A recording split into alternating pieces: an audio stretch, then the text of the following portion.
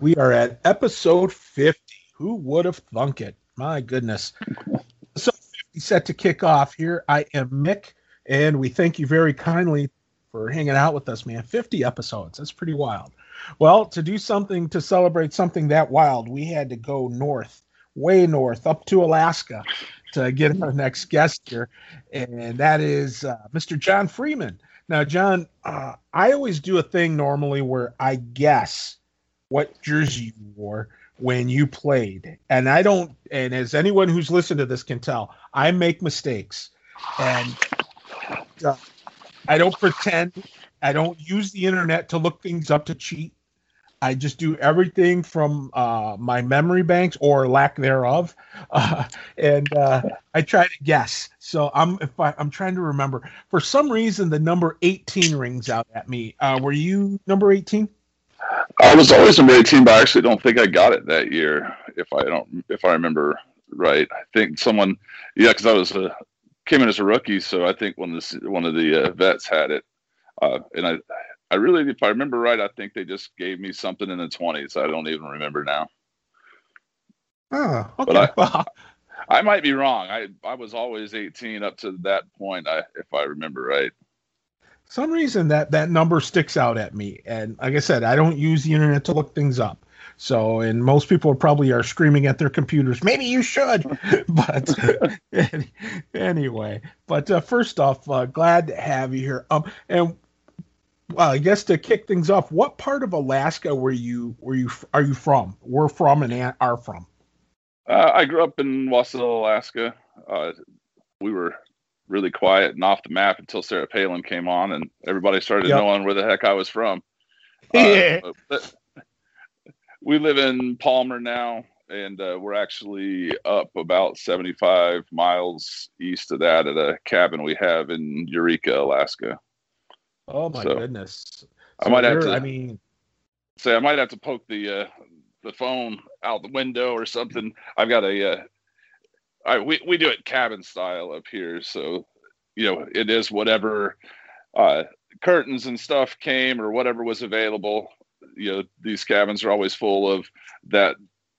No one buys new stuff for it, right? It's always the curtains that went out of style. Like, we'll take them to the cabin. Futons. Everything else, I'm on like some 80s futon. It's full on orange and browns and all those great colors from back in the day. But let's put it this way: my better half, she loves that kind of stuff, and she refers to it as rustic. I don't know what rustic is. That's why we call them rustic cabins, right? It's a rustic cabin life. That works for me. Yeah, I have no idea, John, what rustic is. All I know is that she told. Let's put it this way: we planned our getting married. I was like, I said, okay. I said, let's talk about this. What kind of wedding, are we going to do? Honeymoon, that kind of stuff. She goes, I want a rustic wedding. And my first comment was, what is rustic? She took one look at me and said, you take care of the honeymoon, I'll take care of the wedding. Hey, not bad. That's not a bad deal. Yeah, well, I took her somewhere nice, so it was it cost, but at the end of the day, it was worth it. But it was funny to me. I had no idea. I still don't. All I know is that our wedding cake had leaves draping off of it, and I'm like, wow, what the heck is this? She's like, sounds it's rustic. Yeah, she goes, that's exactly what she said. She goes, it's rustic. I'm going, oh crap. All right, whatever. So I'm like, do I have a hippie here? I mean, gee whiz, but you deal with what you got. So, and she's priceless. I might have to not let my wife listen to this after she hears you went on honeymoon. We've been married like 22 years, and I think I still owe her a honeymoon. Ooh, well, just tell her hey, isn't Alaska enough? I have tried that one. It did not go over well. Apparently, she thinks palm trees and beaches are a dedicated requirement. So I don't know. I'll get to it before we hit 25 years. I think I just want to make sure this one was going to last before I poured the money into it. Oh my gosh, that's too funny. Now, you can always do. You can always get a room in Dawson's Creek or Dawson in down in Canada, and Oh yeah. get a room and deck it up with like a Florida motif, and just take her there. Say, hey, honey, we're going south for our anniversary, and just do that route. And of course, Yeah. when you come back and you get served with your then current divorce papers, you can say, Yes. hey, at least I tried. You can just say, hey, at least I tried. But That's a anyway, good so point. We actually we were Air Force and got stationed down in Tampa, Florida, so I could just pretend like that was our tropical. yeah, our So I took her tropical. down there for a couple of years. Hey, you do what you got to do. It's all about using your mind and creating the scenery. Just paint the picture. That's what they always told us in broadcast school. Paint the picture and stuff. But anyway, let's get talking about this though. You talked about growing up in Wasilla, and uh, what was it like there? Because I mean, as cold as everyone automatically associates with Alaska and how cold it is, and it's got to be this, it's got to be that. Um, in terms of, in terms of a hockey scene, what was it like growing up? Was there much of a hockey scene? Because up until the Aces, really, you got the Chinooks and et cetera, Yeah, and the Nanooks up in Fairbanks, or and then Nanooks. That's it. That's what I meant. yeah, we had the Seawolves, UAA Seawolves in Anchorage. So grew up watching those guys. Actually grew up being coached by a bunch of them. Darren Seminook, Pete McEnany, some guys that set a lot of records for the school up there, and then Mike Peluso, who went on to play in the NHL, was a coach for us for a while. Coach defense, and would come out from time to time. So it was an interesting time for most of my younger days of hockey. Just I don't know. There was a doc in Anchorage that decided they were going to put together like the greatest team that they could possibly do, and they brought in some really good coaches, and then really spared no expense. I was on the Alaska All Stars. And I remember when I went in and tried out, because I moved back to Alaska. My dad was military. I moved back to Alaska in like '87, and that's when I started playing hockey. So I was like 8 years old, 8 years old before I ever laced up skates. Well, what got you? What got you into the game? Who was there? A favorite team or favorite player? Really, my uncle and my cousins played when we came up, so we stayed with them for a little while when we first moved back up. So my dad had just got out of the military at that point, so we crashed with them for a little while, and I got toted around to some of their hockey stuff and was like, that sounds like fun. So we were playing, just pure house, have fun hockey. And I think the first time I ever scored a goal, I scored 3 of them. Just good. I couldn't skate. I was goofy. I mean, I probably stayed goofy all the way up till I finished playing. I'm like 6.5 feet tall. So, but anyway, I guess a year or so after that, we went in, and the team in Anchorage had the All Stars had a tryout, and we went and tried out for their B team, both me and my cousin. And the A team coach was watching it and came down and was like, basically told me and my cousin that if we could talk our friend Ryan Stetson, who was a goaltender, to come over with us, that he would that he would take all 3 of us, and we could be on his A team. And so it wasn't a hard deal to convince us to do. So we started there, and then played with them for, I don't know, I guess I spent about 4 years playing on that team as it came up. Had a pretty impressive run. We won international Silver Sticks twice. Wow. And so it was a pretty impressive team that came out of it. Barrett Heiston went on to get drafted, I want to say by Dallas Stars in the first round, if I remember right. Will Magnuson, that I played with a lot growing up, went on to, I want to say Maine, played for the University of Maine, if I remember right. And then Ty Jones went and spent a few years boxing in the NHL.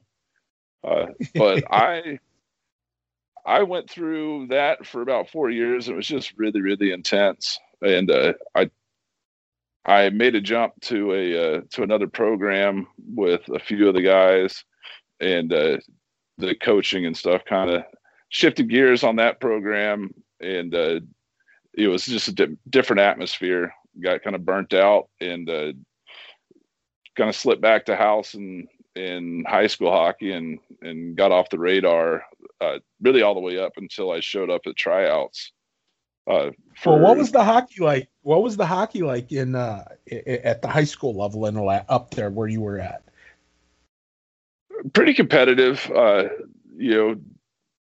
It's, I think, like a lot of smaller areas, we don't have a huge population. It's hard to, we don't have like magnet schools. East and Service usually had pretty good populations, enough, just larger student bodies. So they were, frequently able to get some pretty good players in and build a team. And I mean, that's even still true for their football program and everything else. They just have a huge student body. So with more people, you're able to put together, you have a better chance of more talent, more players. Most of the teams had a line, usually can put together a pretty good starting line and second line. And then it dropped pretty fast after that. It was pretty typical whenever I was growing up. But, we only had, the valley I lived in, I think, was like 38 or 45,000 people or something like that, split between a couple different schools. We actually ended up being split between 3. The early years, when there was only 2 high schools, it was funny because, like, in the early 90s, late 80s, very early 90s, before I got to high school, and they opened the 3rd high school in our area, the Palmer and Wasilla played for the state championship. And then whenever they dropped the new high school right in the middle of them, my school, Colony, and then basically it just divided the programs up so much that we didn't, no single school had the student body really to be able to build a full tilt program like that. So the Anchorage teams pretty much ran it for as far as I'm aware after that. Okay. Now, did you ever, was your routine schedule back then in high school, especially, was the routine schedule to play not only Palmer, but schools in Anchorage? And did you ever go to like Juneau or Fairbanks to play? We never went to Juneau, but we went to Fairbanks and played them, and we went to Kenai and played them. And actually, Kenai, Soldotna down the Kenai Peninsula had a pretty good team. And one of the only players that I played against, aside from Scotty Gomez, were, someone that stands out as somebody you face off against and is like, holy heck, this guy is, just truly amazing. But commercial fisherman down there, a kid named Carl Saltz, I have never hit anybody or been hit by anybody as hard as that kid. He was not particularly huge, but I don't know. I guess he just spent all his spare time pulling crab pots or fish nets or something. But we hit open ice so hard, I just remember, like, it knocked the wind out of me. Neither one of us fell down. We just both staggered back. And then when I went to move my left arm, it did not do what it was supposed to do anymore. I actually broke my collarbone. So, which is fun on a trip, out of town, school bus, the whole 9, So got a trip to the dock, and they basically, there's nothing you do for a collarbone. I probably would have saved some money and not made the trip to the dock at that point if I'd have known that. At least just walked in and be like, oh, you guys are just going to tie this figure 8 thing around and hand me some Percocets. So that was kind of fun. Went bowling later that night. The Percocets were good. Oh my gosh, that is fun. I actually did fairly well. My buddies were so unnerved by the sound of weird bones clacking in my shoulder when I'd roll the ball that they were a little off their game. That's called gaining an advantage. Oh yeah. Now, as far as him, did he get any damage to him? No. When you guys hit? I think so. Yeah. We we met later after that. I never really talked to the guy before then, but we met, I think, at a clinic or a camp or something later. And he was like, that is the single hardest, like, for nobody to fall down. Mm-hmm. You know, it was just one of those deals where it sounded bad. It sounded like a wreck. But yeah, that kid was built solid, man. Ow, that hurts just thinking about it. Well, that's what we call country strong, you know? Oh, yeah. Yeah. So now, I mean, how many games did you guys play in a season, you know? Oh, I guess it was 20 something probably. We usually played everybody local twice was typically it. And then we'd go up to Fairbanks and play one team, and then usually one of the other Fairbanks teams would come down, and or we'd do an away and home type deal. So yeah, it's somewhere in the 20 games or so. How long were the bus rides? Fairbanks is a long trip. It's, I don't know, 360 miles. So at bus speeds, it's an all day adventure. You know, and then you get up there, Yeah. and then they expect you to play. The weirdest thing I ever played is actually not far from where my cabin is. And my cabin's, I guess, about halfway between, where I grew up in a town called Glen Allen. And Glen Allen has a Zamboni that was like serial number like 5 or something. It was this old, didn't have a cowling on the top, so you saw the snow fly, but they had an outdoor rink in a Zamboni. They didn't have decent lighting on the place, and it was always dark. So you get up there, and I swear these guys were heating up the thermometer, because you couldn't play if it was like more than 10 below zero, and I know it was more than that. But that was a pretty interesting game, because everybody would come around their snowmobiles. We call them snow machines or sleds up here, but that, like, literally the town came out on snowmobiles, and they were all around, like they were just sitting on their sleds watching the game on an outdoor rink. And this was, at the time, it was my first year, and I was swinging JV. I was mostly playing JV and swinging up for some varsity, but it was it was just an interesting deal. We took a ride up there, and if you lifted the puck over the height of the boards, you couldn't see it. So if someone chipped the puck up to like dump it, everybody just stand there looking around, because you couldn't see it against the night sky. Just wait for it to fall back on the ice somewhere. Wow, that's crazy. How did you guys even manage to keep stats? I mean, that had to be hard when you have to play in conditions like that. I don't know. I mean, I don't know that anybody really. I never saw a stat sheet that I recall on really keeping track of too much. We kept track of penalties, goals, and they'd try and keep track of assists. But in those conditions, I mean, I think we were all just happy to play. People are like wrapping wool socks like around the outside of their skates, trying to just stay warm. They had a little shed deal you could go and warm up in between periods while they examined the ice. It was I only played there once. It was an interesting adventure. My gosh, I can't even imagine what that would be like. I mean, just watch an episode. What was that movie, Mystery Alaska? Mystery Alaska. It was the closest thing I ever did growing up, is playing like something out of that TV show or movie. Was playing in Glen Allen when I was a kid. Yeah, that movie had, well, they had boards up there, so it wasn't it wasn't true pond hockey, but now, I mean, did you play a lot of pond hockey at all growing up, or was it mostly arena? Where I was at, we basically had about 3 schools that had outdoor ice, and that's where we spent the most of our time. And they kept trying to shut the lights off and stuff. I imagine it costs a lot of money to run it, but we did go down and line up trucks, all over the ice, and so we used the headlights to play. But we usually did have rinks for the most part. We always had the typical friend that would try and make one in their backyard, but usually if we were doing outdoor stuff, we were doing it on one of the outdoor rinks. I remember they put a lock. The lights were outside on the side of the school. It was Iditarod I did it at elementary school, and they had the light switch for all the big overhead lights was in a box on the side of the school, and they'd lock it up. Well, at the end of the winter, you'd go over there, and after the snow melted, there'd be like 25 locks just cut locks, just where people snip them off, throw them in the snow, turn the lights on, and go play hockey. So eventually they got smart and moved paid the money and moved the electrical inside. But for years, every spring you go out there and there'd be all these cut locks where people would go in there and turn the lights on.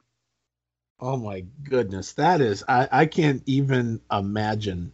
I'm trying to put the processes in my head, and I can, I'm a city slicker. Okay, so I was born and raised Toledo, Ohio, proud, but still, it's like I can't. I mean, as exciting to me as that sounds, I still can't even wrap my mind around that one because, first of all, I wouldn't survive unless I was born and raised in that environment. But you know what? I think you'd be surprised. The first time I lifted a shovelful of Toledo snow, I was blown away. That lake effect snow is so much worse than what we get. I can blow a foot of snow with my snow blower. I can pick it up and shovel it. You guys get 3 inches. A shovelful weighs 150 pounds. I was blown away whenever they're like, "Oh, we're going to shovel the driveway." And I looked out, there was 2-3 inches of snow. I stayed up in Oregon. You guys down in Ohio are interesting. I never understood how you guys had places named the same as other stuff, pronounced completely different. Or Oregon instead of Oregon. Yeah. Yeah. So, but yeah, I that's where I stayed with the Kurt family up there. And I just remember 2-3 inches of snow was enough to stop a truck. And I was kind of blown away by that. And we went out to shovel it, and I definitely envisioned like pushing this off real quick, and there was nothing fast about it, but it was kind of some neat things. I mean, I grew up here in Alaska, and I didn't have a lot of family around, so the people I went, like the Kurt family and stuff, had a lot of family in the area, so it was kind of an interesting time watching them. We'd all load up the trucks and go from house to house, shoveling out a driveway, and then went to all the grandparents' place and stuff and got them all cleaned out. And on a big snowfall day, that was kind of a pretty standard fare that they did, and that wasn't anything that I had ever grown up with. Everybody up here was, I don't know, I mean, it was just not to say that that's not being self-sufficient, like that's a great way to be, but everybody was always kind of expected to be so independent that it was never really even thought of to, unless you saw somebody stuck. We had some pretty typical rules. If you were out remote and saw somebody walking, especially when I was younger, then, in the wintertime, then you stop and figure out, or you see a car broke down, you don't just leave somebody out in the country. But that was the first time I'd been around an area where there was a lot of family all living, that had, multiple generations all in the same area, and to see how they all took care of each other was kind of neat. Yeah, well, I mean, the other thing too is the fact that up there, it's probably because of I'm not saying sparse population, but far fewer and in between, as far as distance between houses, I would think. And I mean, now Wasilla is probably one of the larger cities. I wouldn't say larger, but probably one of the more medium-sized cities. Yeah, I mean, you're right. We don't have any really large cities. Anchorage is our biggest. Fairbanks is our, probably still second biggest. Juneau's weird because you can't even get there. It's, boat or plane to go to Juneau. You can't drive there. So honestly, I've never even been to Juneau. My kids have played football down there, but I've never had a reason to go. But the valley I live in, the Matanuska-Susitna or Mat-Su Valley, it was small. I mean, it was a big area. It was, there was not a huge population, but it's grown up so much. We're literally they've coined several bridges, the bridge to nowhere up here, but one of the bridges was supposed to give us a second road in and out of Anchorage. Right now we have one. So, hundred and some thousand people that live in the greater Valley area. That's our port and our main city. There is the Glen Highway is the only way to get there. So the earthquake here, what I guess 2 years ago now, about 2 years ago, it shredded a piece of that highway and just shut traffic down. And then they had another bonehead move. A guy went through and was carrying way too big a load, too tall, and smacked one of the bridges and broke our bridge.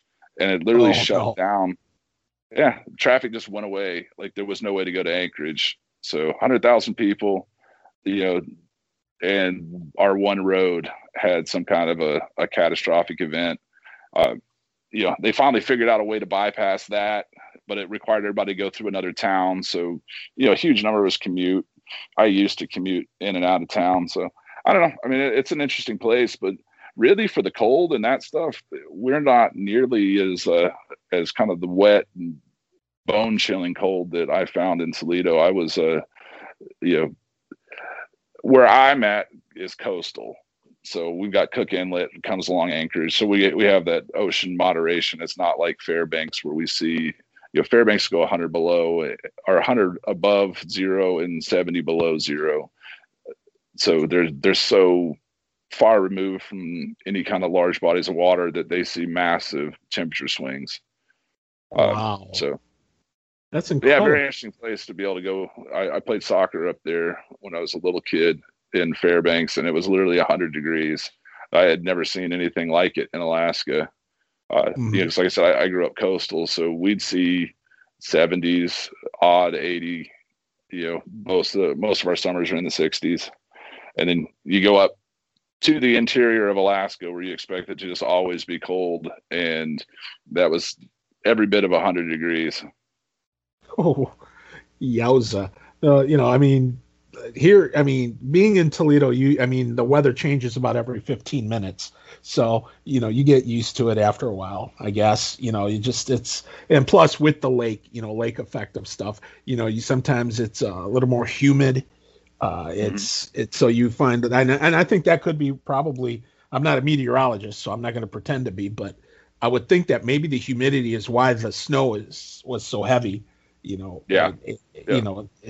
I would think, but still, now the other thing I should ask you then talking about this stuff here, and I promise we'll get into the Toledo time and playing more hockey, but the nighttime thing where it's in the summer you have like 20 hours or 21 hours of daylight.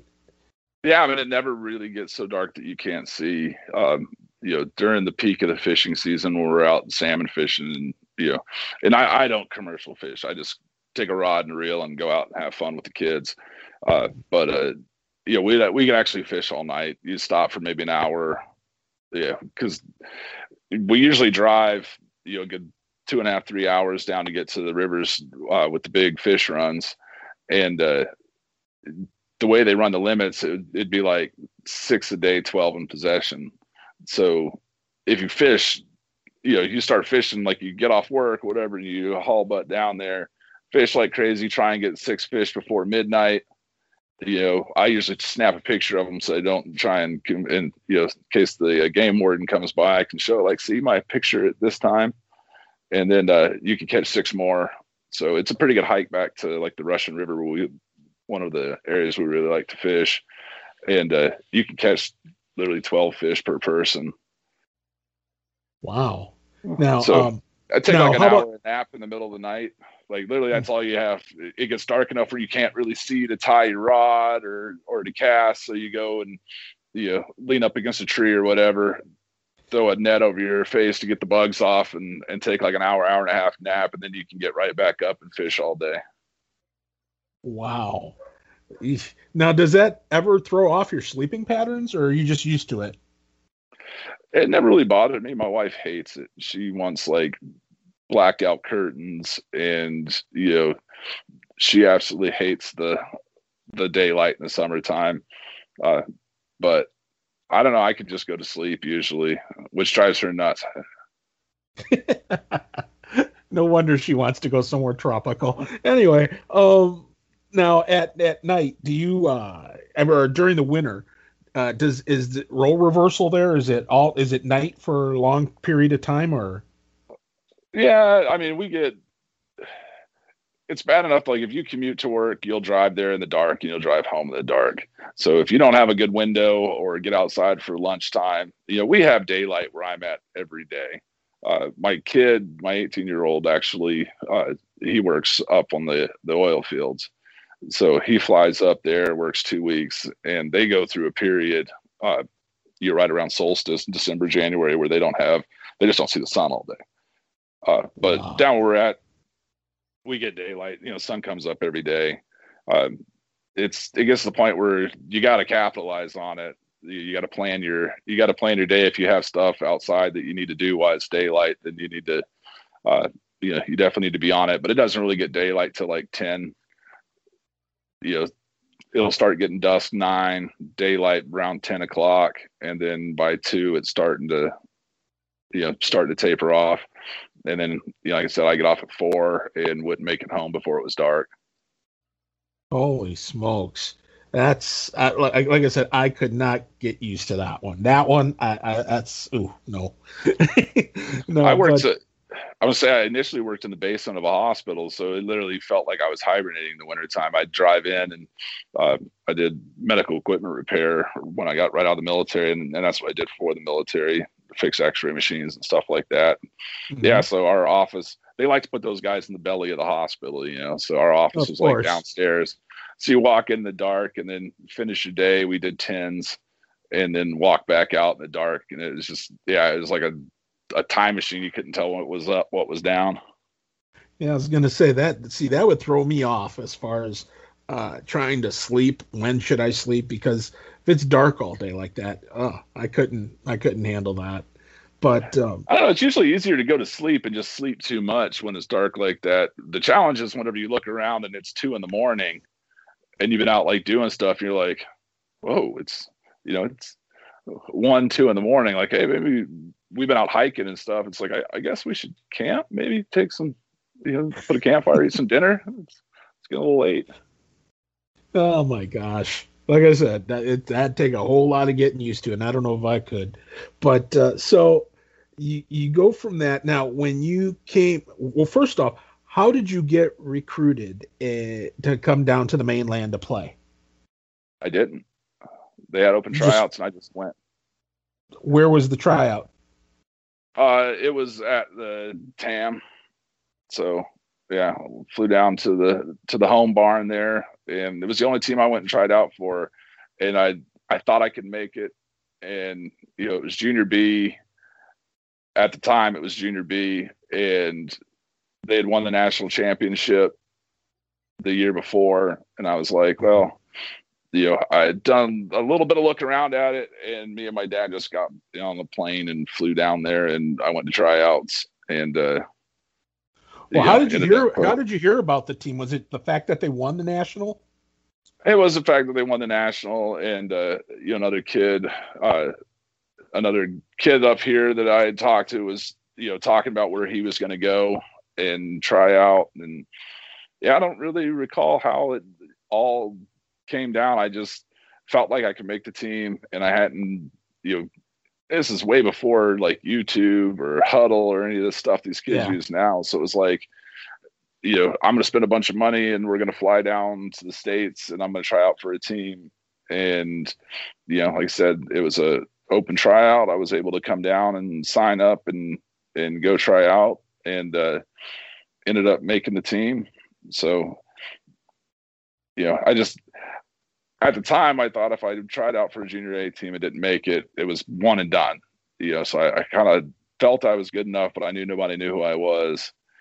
And, so that's how it worked out. Just showed up and, ended up, the guys back in the day got us, it was tryouts. They just wanted to see the best matchup fight. So, they pit me against, Maximilian, Max Howell. Max Howell, man, big dude. I was a skinny kid, and he thumped me, but he broke his hand, if I recall right. I had a boxer break on my big fat forehead, So I went back to playing, and he thumped me. I went back to playing, and he went to nursing a busted hand.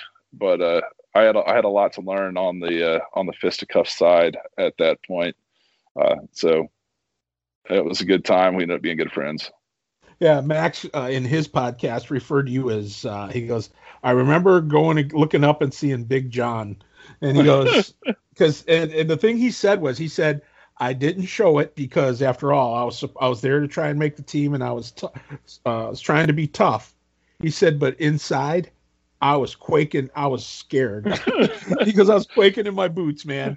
He goes, and I mean, it was funny, He goes, and now here all these years later, he goes, we're great, but he goes, back then, I just look up and I see this guy 6 foot, whatever, and he goes, I was just like, man, I just hope I don't screw up. He said, that's all I was. Max was chiseled, man. Like he'd sit there in the locker room, just intimidating people, popping his pecs. Like he was. The dude was just straight ripped, and I was, I consider myself kind of country strong, wiry type guy. Particularly at that time, I've put on pounds and maybe a little more muscle since then, I guess. But I definitely I knew he was going to be able to throw pretty good. He was a big dude. Yeah, but I mean, it was funny when he told me that, and I'm thinking, Max, dude, because he was no short guy either. He's a big tree too. So I mean, when he I was like, man, you are one dude I would not want to go line up against, on the ice or anything like that. So it was, and of course, like I said, him and I think Labby always referred to you as Big John. So, because you're what, 6'6"? Oh, I'm 6'5" and a little bit of change. Okay, so we'll round it out to 6'6". I would say I'm probably on the downward slide now. Past 40. I try not to measure my height anymore. Yeah, getting older. That's okay. I understand that because, well, I celebrate anniversaries of when I turned 40. That tells you how old I am. But we're talking fossil. But I mean, still, just the idea. Now, when you first walked into that locker room at tryouts, was there any feeling of intimidation or wow, these guys can play and any of that stuff? Yeah, to some extent. I mean, there was an interesting dynamic. Like I said, because they'd come off winning a national championship, so you had this group of vets that this was their year type deal. And you got that feeling that they were as much trying to pick, their team as the coaches were trying to pick a team. Like they wanted to try and keep this thing going. So there was a lot of that. But no, I pretty much knew that no one was going to know who the heck I was. So basically, I just needed to come out and try and stun them, so that because I typically think they probably know who their team is going to be before all those kids show up. I mean, they've watched the tape, whatever they've gotten, they've seen these kids, they've recruited them, and they kind of know. And then, maybe there's a couple gray area slots. So yeah, I mean, I knew that I just needed to come up, and I figured I would at least see me because I was tall. I mean, I used to joke I'm like 6'9" by the time you throw on throw skates and a bucket on. I'm like 6'9", so I knew that I couldn't be on the ice and not get noticed. If I could just put the work in and demonstrate that I could skate and knew the game, that they'd at least hopefully give me a shot and work with me, and that's how it worked out. Okay, so do you remember your first game at all? Like what it was like, butterflies, any of that kind of stuff? I don't remember really the first game. Fights stand out as like butterflies, or knowing who was probably going to be. I mean, I was a fourth line grinder guy. It was, really no danger. If I tried to carry the puck too far, Coach Omi was putting his foot squarely in my hind end. I needed to get it to, we had Ashley Aragona who's a dentist now out of Dallas. Last count I had, his Yep. teeth back in after trying to knock him out. But he was our hands guy on it, and basically Omi wanted me to put bodies on boards every chance I got, and that was I fell into a role at that point, and I needed to fit that was what they needed, and that's kind of what I tried to fill in with. But so on that, there was always like guys you knew on the other side that were more important to their team than I was to my team. So if I could get in their head and throw down with them, then that was part of the job. Well, do you remember who else was on your line besides Ash? I don't actually, off the cuff. We kind of rotated through a good bit, but I mainly remember Ash because he had a great shot. I mean, just he could put the puck wherever he wanted to, and he would try and cash checks that he couldn't. Yeah, he could chirp. He had the gift of gab, because I remember him. I remember him very well. Him and Luke Jones were probably the two chattiest guys back then in that era, and Labby was no slouch either. Oh yeah, Labby, yeah, he kept chirping for sure. But no, Ash would pull stuff, and I'm just like, I don't know. We were in St. Louis, and he got a hold of the back of the goal. Like the goalie came out into the playing area, and he just quietly flipped his bucket off. And I'm like, oh my God, man! They had their big boy defenseman out for it was the Junior Blues, and that kid was gonna just destroy. I mean, and I don't know. I mean, Ash wanted to go after it, but I had to get between him. It's like, no, buddy, you're not gonna fight this kid. And that's big boy. That's big boy work. Yeah, this is big boy. This is big boy work. I can't go back to the bench after you getting thumped by this guy. So this is how this is going down. Got me kicked this guy. So this is how this is going down. Got me kicked out of that game, actually. Wow. So, but now I could see that. Like I said, that's the one thing. And Ashley, like I said, he was a guy, he loved to chirp. And but now the guys back then, were they like in the locker room for practice and stuff? Were they guys that would pull pranks, or did they do any kind of rookie initiation for you, or? Oh yeah, nothing I'd talk about on the podcast. There was probably stuff that would get us on the news that you can't do anymore. Thank God we didn't have cell phones with cameras back then. But no, we had a lot of fun. We had a couple team apartments with a bunch of the guys, and then a bunch of us lived in housing families. So I do remember Zach Hernandez. We all used to go out. There was a pancake place that had like $1.25 all you can eat pancakes, and we'd Uncle John's. Yeah, it's still there. Is it? That's awesome. But this poor waitress, there's like the whole team showing up. We're killing stacks of pancakes. They're trying to bring them out. We're all drinking water. Like our total spends like $1.50 with tip each. It's just terrible for these poor people. But this poor girl walks by and she drops something. And Zach, every once in a while, would fire people whenever he didn't actually have any ability to fire anybody. But this girl dropped a glass, and him as a customer stood up and looks at her and goes, "You're fired." And she actually absolutely ran out crying, like felt so bad. And the look on his face, like, oh, it was just a joke. But anyway, yeah, we had some pretty good times. Oh my gosh, I probably would have killed him, but if I was, but that is funny though. I gotta admit, that is funny. See, because the kids nowadays, they don't understand the the humor behind a good leaner. I mean, I had to explain to a couple of them what leaners were. The newer kids, Yeah. the more recent alumni, I had to explain what leaners were, and that's fine.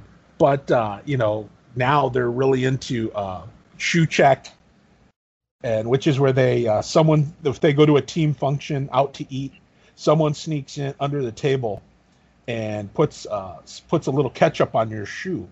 And when someone yells shoe check, you have to check. And if you got if you got ketchup on your shoe, you had to do whatever they wanted. And usually it was like stuff like you had to stand up in the middle of the restaurant and sing karaoke or whatever, and that kind of thing. But of course, again, like we said, they didn't have basically computers in their cell phones like they back then, like they do now. So you got to kind of be careful a little bit. But I mean, still, the putting water in somebody's helmet in the locker room right before practice, or putting a clear tape over the skate blades, that's always time and tested, true, really good pranks that you can pull. But from what you can remember, who would you say was probably the most genuinely funniest guy in the locker room? Oh, that's a pretty good question. I don't know. We had a bunch of characters. Lobby was pretty funny. He always, if he wasn't funny, he made up for it by being loud. We did have stupid pranks. I think some of the guys duct taped one of someone's vehicle, like just put a layer of duct tape over it, all the windows, just for fun.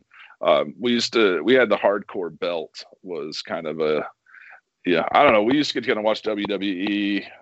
I don't even know if that's even something that the guys do anymore, but yeah, we'd get together and watch that. This is the Dawson Creek era, and what's her name? Jo, the girl that played Joey, was from Katie Toledo. Holmes. Yeah, yep. So some of the guys had like gone to school with her, so we'd get together and watch that and laugh. But now we had the hardcore belt. This is way before the football teams had takeaway chains and all this stuff. But whoever did the stupidest thing, there was like ongoing dares or bets. If you could do something that was either ridiculously brave or ridiculously stupid, we were always passing. You'd win the belt. We were always passing the belts around. I think I got it at one point for drinking a water glass full of syrup, which does not sound nearly as bad as it is. I don't think I ever told any of the guys, but I managed to quietly throw that up between two cars while we were walking back to the truck without letting anybody know. So I got to keep the belt. It was a waste of $1.25 worth of pancakes, I can tell you that. Do not drink syrup. Probably good. You're right. Probably a good thing. Oh my gosh, that is funny. See, I love hearing this stuff. Now, oh man, my stomach's killing me thinking about that. But so who had the hardcore belt the longest, do you think? Who had the longest reign? Oh, honestly, I don't know. There was such kind of there was so many people that were older and always out of the I was doing the stay at a host family type deal, so I wasn't at the apartments as much, so it usually got passed around over there. I came down with like an 87 Ford Thunderbird, so it was a terrible car when it rolled off the line at Ford. It didn't get any better 11, 12 years later. The paint literally looked like it was primer. It was the original paint. I think it was like primer gray. Like Ford just said, we're going to paint this car like it's been primed, and that's the finished color. But I used to roll around in that. I worked at the Wyndham Hotel, I think, as a valet, which is a pretty good time. Had a couple of the other guys. What was it? I think Chris Kachuriak worked with me, and a couple of the other guys. So that was a good time rolling around there. Used to go up in Oregon, and all the they can't build a railroad level with the ground up there. I don't know, maybe it's for overflow or what, but we Dukes of Hazzard that car. I think it had a bow in the frame by the time I finished up. I never could keep hubcaps on it. I could never keep hubcaps on it. We'd be knocking hubcaps off, jumping.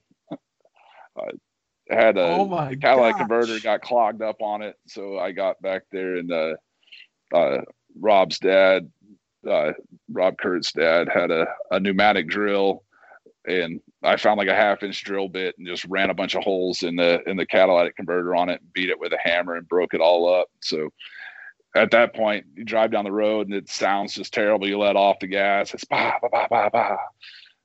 So we'd roll around in that. We went up to what is the town across the up north of Detroit on the Canadian side? Windsor. Yeah, we rode up to Windsor. Some of the guys, I forget whose car it was. It might have been. It wasn't Zach's.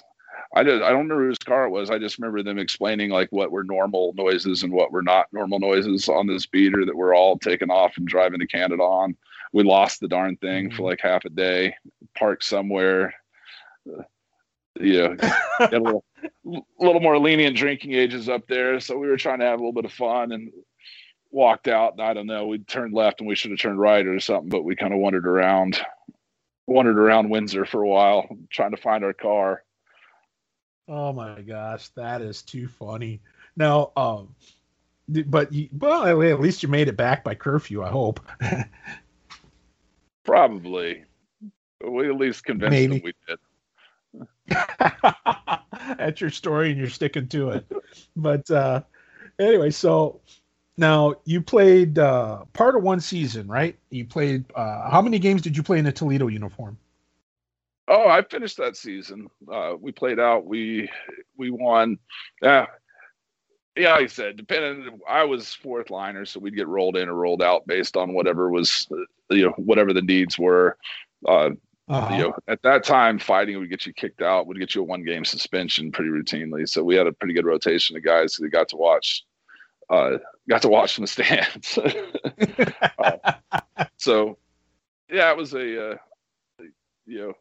I finished the season out. That was, I don't know, the guys were pretty excited because we won the season, and then we won the Gold Cup, and then we really fell, like we had been really cohesive and everything at that point, and then we kind of fell apart in nationals and just didn't have it together.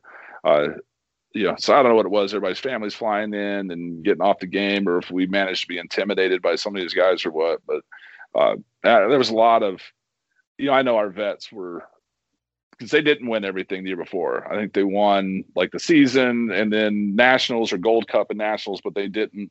They wanted to win all three titles in a season was really the big goal. So we definitely did not, we fell short at the nationals. So I don't know. We'd been pretty intense on it up to that. Yeah, they had to. Well, I know the year before, that was like my second season. They won. They only lost 3 games all year, but they tied a whole boatload of them. Like near the end, and I know they. They didn't just cruise right through. They did not. They had to fight for everything. I mean, and to get to nationals that year. And but with your team, no, the reason I asked about part of, like I said, I'm doing this from a very clouded memory.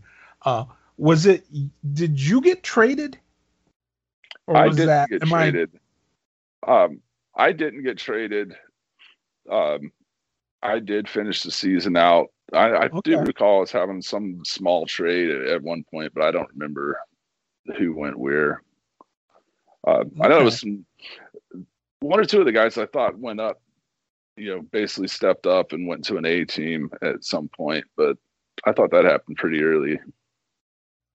Okay. So now, what was your, was your goal to play more than 1 year in Toledo? I wanted to try and get a ride on college. That was kind of I wanted to try, and I didn't have college savings and that was kind of the direction I wanted to see if I could get in and maybe get a chance to get some college paid for. I grew up. My dad was a military guy, retired military now, and so I was just trying to figure that out. I mean, that's really a reason that I got in a fight. Matter of fact, the fight that actually got me into the St. Louis Sting was down there now. Then I think they were American West Hockey League or something. I think I don't remember what they kind of moved around a little bit after that. But they came over and talked to me a little bit after that game, but I didn't play in the game very long. I think I actually managed to score a goal, which is like 1 of 3 I had the whole season maybe. And then Ashley got me in a fight, and which I won handily, but the kid was young and I got in his head, and I looked way tougher in that fight than, and there's no video. I don't even think it happened all pretty early in the game. And when I thought about it in the off season, I'm like, colleges definitely aren't looking for boxers. And I don't know if I really want to go be, you can only climb to so many bigger ponds, and eventually I'm going to spit my teeth out. I'm not going to win. I had pretty good success, up to that point with not getting my face beat in, and I felt victorious in most of my fights, aside from the one with Max. But so I thought about it in the off season, and my longtime girlfriend at the time had graduated high school and was headed to the military, and we BS'd about it, and I looked into it, found a job that I thought would be, a good opportunity, tested well on the ASVAB, and, was able to go out and like turnkey start life. So, matter of fact, I think St. Louis called to figure out where I was going to be down for their camp. And my dad was like, "Oh, you should have called earlier. He just, he enlisted, he's gone." So, oops. But I had zero regrets about it at all. I didn't have the hand-eye coordination that I needed to be able to, some of the guys were so quick, and they, you see them like, these guys all the NHL, they're like batting the puck out of the air and stuff. And I don't know, once I got in the military and got my eyes checked, I basically had enough of astigmatism that it affected my depth perception. And, 6'5", 220 pounds with bad depth perception, you've got one job in hockey, man. You know what I mean? Like, if I can't one time the puck, if I can't stay in front of the net one time the puck, I can stick handle pretty good. Coach wouldn't let me do it. But if you wanted me to bang bodies in front of the net, clear it out, and whenever they sent the puck to me, I needed to be able to put it in the net, and I'd miss the damn thing. So, you don't have to do that too many times for a coach. It's like, oh yeah, just hit that guy, and if number 15, 17, or 22, if you can convince one of them to fight, throw down with them. They're all hot-headed, and if you can get them tossed out of the game or locked up in the box, you should take that opportunity. And I had fun in the role, but it wasn't where I was going to go long term. And they don't have that role in college, so that's true. That's very true. Okay. I mean, not to say it shouldn't be there. It'd make college hockey more interesting, but Yeah, well, I was going to say it'd save on the stick work. Yeah, that's for sure. But anyway, so you went in the military. Tell me what that was like. I mean, obviously, how long were you in the military? I did 8 years, a couple tours to Iraq, and honestly, I grew up, and even when I was playing hockey as a kid, I never had a real team. Like, I was from the Valley. I played in Anchorage, so I would just show up at practice. And these kids in Anchorage all played together every day. Like, they went to school together and everything else. So, a good group of them. So they were friends. And sure. I was this big kid that came from the Valley, showed up to practice. We weren't friends. I came there to play hockey. And, they'd get all upset if I lay them out in practice or whatever. And we just weren't friends. We didn't hang out. So I never really, until I got to Toledo, I never had really had a group of guys that where we were cohesive and friends. I played with a bunch of really good hockey players, but that was the first time where, I had to be no support, first time away from home, big group of guys, had to figure out that whole dynamic of being one of the guys.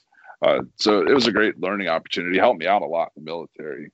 Whenever I rolled into basic and everything else, I was already so comfortable being in, a mixed group of guys that, it was probably a little more comfortable than some of the guys in my squad would have appreciated, because we had no worries in the locker room at all after showering with a bunch of hockey players. So you just roll around and I'm shaving and everything else, and so most of these other kids are fresh out of the house and a little more modest. I just didn't care.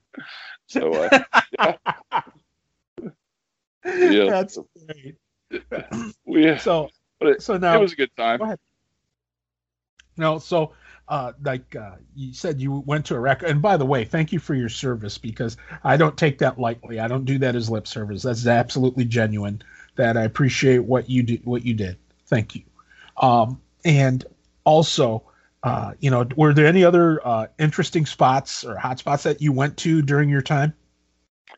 I did. So I was medical equipment repair. I worked at the hospital at Ellis Anaconda Balad Air Base. So I was their guy that took care of the CAT scans and all that stuff, which is, basically if you get shot, man, or, shrapnel blown up, whatever, that's what they put you in to figure out what was going on. So that was my baby, was keeping those things going. And we had a system that basically allowed, there was CAT scans and equipment at different hospitals around Iraq, and our hospital had the neurosurgeons. So, any head injuries or whatever, they need to get those images to our hospital. And the system that we used to do that, it was pretty regularly having problems. It would go offline. There was nobody trained on how to work on it. So I kind of learned that and just worked with the vendor and figured that out, got it up and working, and basically got it actually working so that we're able to, get images in and stuff from these patients that before they were flown to our hospital, we'd already have their head CT and all that stuff. So that was kind of a neat bunch of work that I got to do at that point. And after my second tour, my wife, we were having our third kid was born on my second tour. And, so she had decided she wanted to be done. She was also active duty, and we wanted to get back to Alaska to raise our kids. So that was kind of in the goals at that point. And, whenever I finished that last tour, I came back stateside. They kept me over for about half again, the time I was supposed to be there, because we were building a new hospital and I knew all the imaging systems and was the expert on it. So they didn't want to let me leave. I had planned and picked all the new equipment for the new hospital, and the layout was building it with a bunch of Turkish guys. They had bought a bunch of Turkish contractors in and flew them in to build the hospital. So I was helping do all the layout and IT side stuff with that. So once I got that hospital finished, they sent me home. I had 95 days of PTO or something like that I'd booked up. Was never took any time off. And I went to my commander. He released me to go on basically 3 months of paid terminal leave, which is not something they typically do to somebody that's been in, 8 years. But I told him, I was like, I've been gone for 10 months and they've been working without me. I'd really like to go see my family. I don't even have a house here anymore. We've sold everything. I will pitch a tent over in the campground at Big Deal Air Force Base and come here and shower every day and show up if that's what you say I got to do. But I'd really like to go back to Alaska and see my family. And he signed off on that. And 2 weeks later, I was flying back to Alaska. And a year after that, the company that I had worked with to keep their systems running reached out to me, because I had got it running in 2005 and 2007 and kept it up and got it to where it needed to be. and they had got a contract to maintain the systems all over Iraq. And they reached out to me and asked me if I would go back to work this like unbelievable schedule. It's gonna be 4 months on, 8 months, 4 months in country, 8 months home. And while I was home, I'd work from home. They had prison contracts and Navy ship contracts and a bunch of other stuff. So I would maybe occasionally fly out and do some installs for those, but mostly remote support from my home. So I'd be able to spend every day with my family. And I was like, this is the best deal ever. Paid super good, like double what I was making. And I talked to my wife and was like, this is a great opportunity for me to go in and like fill the holes that I wasn't able to do whenever I was active duty, because they wouldn't, as a E5, they listened to me on my specific stuff, but I didn't have a loud voice on fixing some of these major systems. So yeah, a year later I was back over wearing khakis and contractor gear, making way more money and flying around the back of helicopters fixing the systems that didn't work all over Iraq. So I did that from beginning of 2009 to 2013. The 4 months on, 8 months off, that didn't work out. I was more like 9 months on, 1 or 2 off, and they never could find or keep anybody that was just had the aptitude, because they just dropped you over there. You didn't go with a unit or anything. It's like, oh, we think you should fly to this base, and then this is the command that oversees the contract, so you should go talk to this guy there. And like, that's it. Like, I got my passport, got my plane ticket, flew out of country, landed in Victory Base Complex, the VBC, at a Baghdad International Airport, on a darn C-130 or C-17, and like walked off and had to find people and figure out, like, build the whole, whenever I first got there, no one had been there. So I had to figure it all out. And we didn't even know where all our equipment was. So anyway, it was a neat experience. Because I was prior service and had some experience, I was a little more able to just sort it out. So they struggled to get qualified people in after that. And they would let me stay as long as I wanted to stay, and then some. So. I bet. So it was a good time. I finished up in Afghanistan in 2013. I did one trip to Afghanistan. Hated the whole country. It's a terrible place.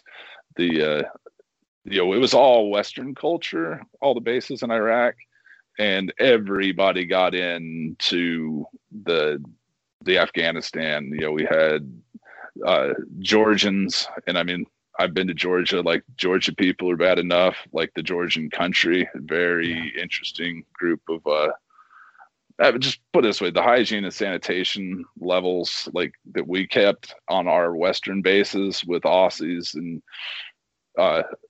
English and Americans and Canadians was remarkably different than what was held in many of the bases in Afghanistan. And yeah, I felt like it.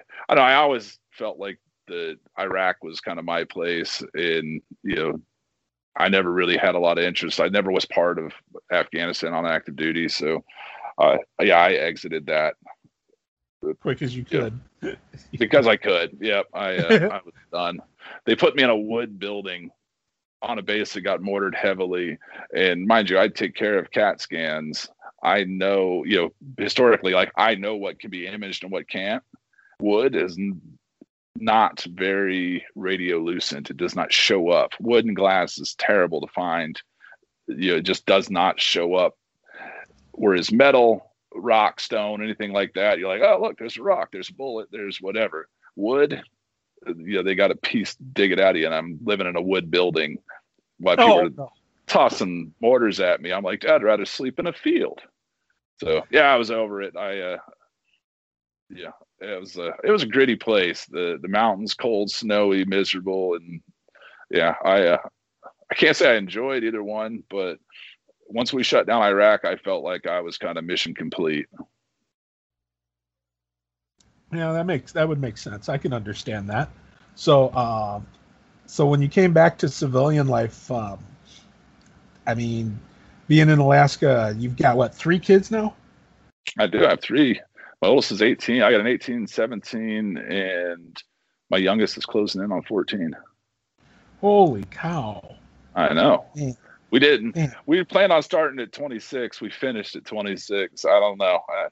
I'm glad we never had any issues in high school or anything like that. Wait for marriage and all that stuff. But every time I came home from anywhere, apparently me and we had another kid on the way. Well, hey, that just meant you guys missed each other and you loved each other. So must be. Yep. And the fact that you were willing to go with whatever rustic was. But anyway, well, John, I tell you, this has been one of the more fascinating podcasts I've done. I mean, let me ask you a couple things before we go here. Number one, are your kids, did you start them young with hockey, or did you get them interested are they as interested in the game at their ages? Hockey. Not a one of them plays hockey. Yeah, not a one. They all play football. My oldest was a receiver, dabbled in quarterback a little bit, graduated last year, and they actually knocked off the defending state champs. Wow. But they were the bottom tier going into the playoffs, knocked off the defending state champs, and then lost a close one in the semis. And then this year, COVID ruined everything for my middle son. Yeah. So this year, I've got one left playing. He plays inside linebacker, and he's been the team's fullback since he was a sophomore. He's not nearly. My oldest is like 6'3", skinny, looks a lot like I did back in the day. My middle son is stocky. He got all the wife's side genetics. He's more muscular than me, stocky, and the kid has zero fear at all. He always played up with his older brother because I wasn't taking him. He always weighed enough to be able to play up, but the coaches wouldn't even realize how young he was. But yeah, he played with his 18-year-old brother. So whenever he came in as a sophomore, he just didn't go play for the JV team. Like, he played C team his first year, and then they showed up and he just went to practice with the varsity guys. And the coach, the JV coach is like, dude, you can't just decide to be varsity. It's like, I want to play with these. He played with these kids his whole life. He'd always played, with the older kids. He always played with the older kids, and always, after the first year, once he stopped like looking at butterflies and stuff and went, oh, this game's kind of fun. After that, he'd always played up. So not only did he play up, he'd hit like a truck. Just no fear. Some kids can hit and some kids can't. You can take the same measurables, and that's hockey or football or anything. 2 people, everything's the same. Bench press, squats, 100% identical on paper. One of them will hit like a Mack truck, and the other one is a pillow. Like, it doesn't make any sense. You can't teach it. They either have it or they don't. You just got to search it out. And my middle son is. He reminds me of that Carl Saltz kid. Like, I wouldn't want to hit him. But no, he's been breaking arms and stuff since he was like 9. It's just ridiculous. Makes you. Well, we had kids that wouldn't play against him. Like when he was little, literally he ran to tackle somebody. They handed him the ball. Wow. Like, I'm not gonna get killed by this kid. Here you go. Our end zone's down there. But my family's from Alabama.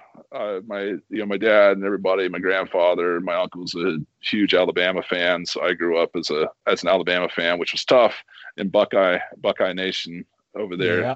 Kind of keep that in my back pocket as being a Bama fan. But that's what my kids grew up with. My wife tried them at hockey for a year, and neither one of them really cared for it. And we were pretty broke, and 3 kids is a heck of a lot of money to try and keep in skates and ice time. So football was still expensive, but a heck of a lot cheaper. And they all absolutely loved it. So that's that's the road. If you don't mind, I was going to show you outside. It's going to be, there's a reason I have the window blocked, but I did want to show you where my cabin is here without getting us seasick. Don't worry, I'm a big boy. I can handle it. But this is, if you're able to see this is our background over here. This is why I'm up in my cabin right now. Oh my goodness. I could understand why. So that, for those of you listening on the podcast here, this thing is absolutely stunning. The view with the mountains in the background, the mountain ranges, the trees, and covered in snow. Everything's covered in snow. It's like postcard perfect. Yeah. So this is our place. That was Nelchina. That's the Chigash Mountains and Nelchina Glacier back there. So this is I got it set up. Like, as you can tell, I'm able to do all this. I can run a podcast, I can be on a podcast from here, which isn't something I would normally do, but I do work exclusively remote. I do IT work now. I kind of parlayed that gig with the with the company doing IT work around, and that's kind of how I transitioned out of medical equipment repair, and I literally work for Providence St. Joseph Health, and I do cardiac applications for we're up to like 52 hospitals from Texas all the way up to Alaska, mostly along the western seaboard, and I can do that from this spot, which is it's pretty cool, man. Yeah, it is. I'd say so, and then some. Well, okay. Now the other question I had for you is, do you ever find yourself in a spot where you might be interested in somehow getting back involved with the game at all, whether it be coaching, any kind of thing like that?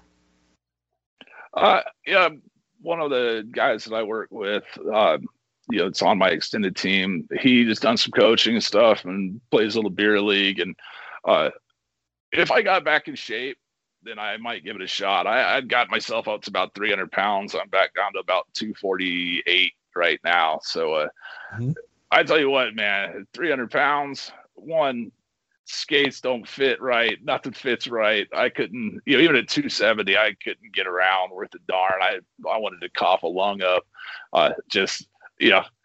Talk about short shifts, man. I was like, there was no back checking in my beer league at all. I was lucky if I could, figure out how to forecheck. So no, I mostly just, like I said, I watched my kids play. I hadn't really, hockey gave me a lot.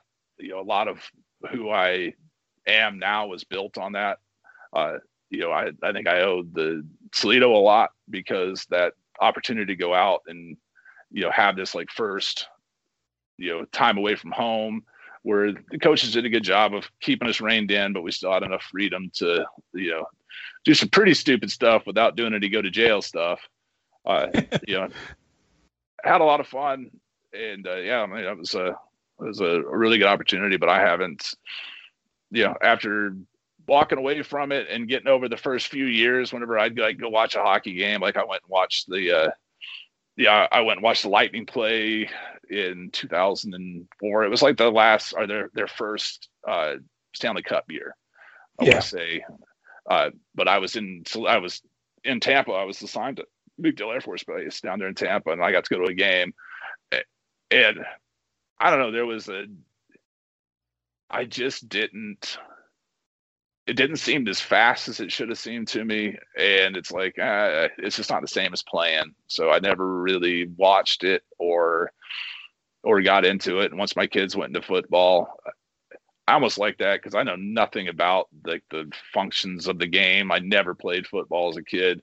So I could just go and be like, yeah, you did good, kid, and not get into the minutia. I would have got so much into the minutia with my kids of, how to play, what they should be doing, that I don't know. Maybe our relationship would be better for that, but I think that they like the fact that I was just there to watch them play, and so maybe not going through all the minutia probably also may have made it even better too, because they didn't have to sit there and see things micromanaged to death, Yeah, I was just able to watch. Exactly. I was just able to watch the game and, nod whenever they had a different vision in their head of what happened on the field than what actually happened on the field as I was watching from the stands. But I didn't know what to tell them to make anything different. You know what I mean? But yeah, I could pick apart a kid playing hockey all day, how they line up. I played defense as a kid, and wing is, I played defense mostly when I was younger, and then, mostly wing at the high school and junior level. And so, yeah, I would have, where they should have passed, how they should line up, how to move guys. Yeah, they'd have been ate up with me and frustrated for sure. Okay. Well, last question. I always usually end them like this, and that is a lot of people will be listening, different eras, including the era that you played.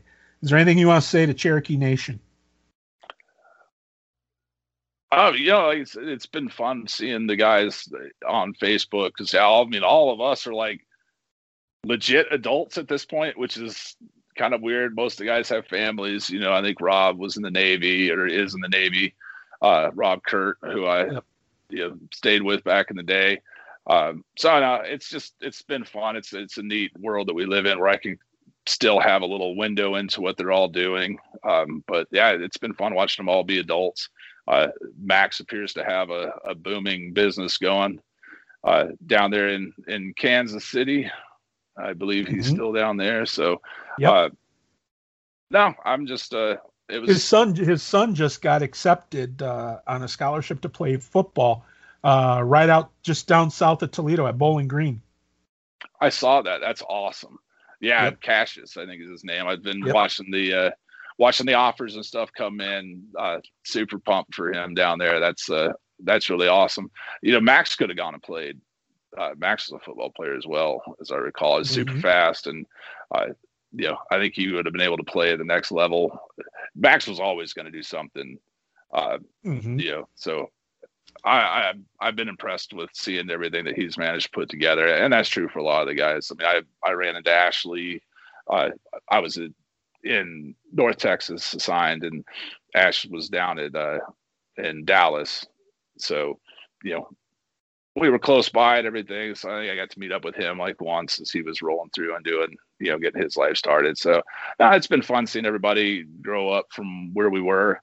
And it's really cool seeing everybody be real adults. Stummer. I wouldn't want to be Stummer. I'm glad I had boys, man. He looks like he has some great girls, but man, I remember Derek from back in the day, and I'm amazed he has more hair than me, man. I got to worry about exactly three guys, three young men in my world, and I don't envy his position. Yeah, that's true. But anyway, well, I'll tell you what, John. For just doing this on short notice, and I appreciate you very much for doing it, and also the fact that I honestly was like, okay, if we can get in maybe 45 minutes or something, that'd be great. We'll get to know John a little bit and call it a day. Dude, we're almost at an hour and a half, and it only feels like it was 10 minutes. That tells you it's good. Okay, that means you did great because, like I said, when it only feels like 10 minutes, you're doing something right. So you did good. So I appreciate that. Honestly, I think me and any of the guys, if we ever ran into each other again, it prepared me a lot for the military because it's the same deal with my military friends. We may not talk all the time. We don't reach out to each other. We passively follow each other on Facebook or whatever. But if we ever end up in the same place, we can pick up like it never, like right where you left off. Mm-hmm. So, yep. That's a thing of beauty. Well, I appreciate it, John. And hey, maybe someday, because we're talking about wanting to have a reunion here, and so who knows what the future holds. Hopefully, maybe if the stars line up right, maybe someday you can come down and visit and go to a game, and we can go sit in the stands and have a couple pops and tall tales. So that would be a good time. Yes, it would. And you can always just tell your wife, honey, let's go somewhere south. That's all you have to say. There's beaches nearby. I mean, it's really big beaches. It might be a there's lake, water. but there's water. Exactly. It's a freshwater beach. It's really neat. Large. There's large ships out there. Yeah, it's called Lake Erie. But hey, whatever. Anyway, well, I tell you what, John, I appreciate this, bud. And hey, we'll talk again, I'm sure. Thanks, buddy. All right. Appreciate it. Thanks for having me. Yep, you bet. Well, that's Jon Freeman, and this is episode 50 of the Cherokee Rewind. Don't forget, please subscribe with whatever platform you use, whether Spotify, Google, or Amazon podcasts. You can download, and when you subscribe, it'll let you know when a new episode drops. So please do that, and we'll talk to you again next time. We appreciate it so much. For Jon Freeman, I'm Mick, and we'll talk to you again right here on the Cherokee Rewind.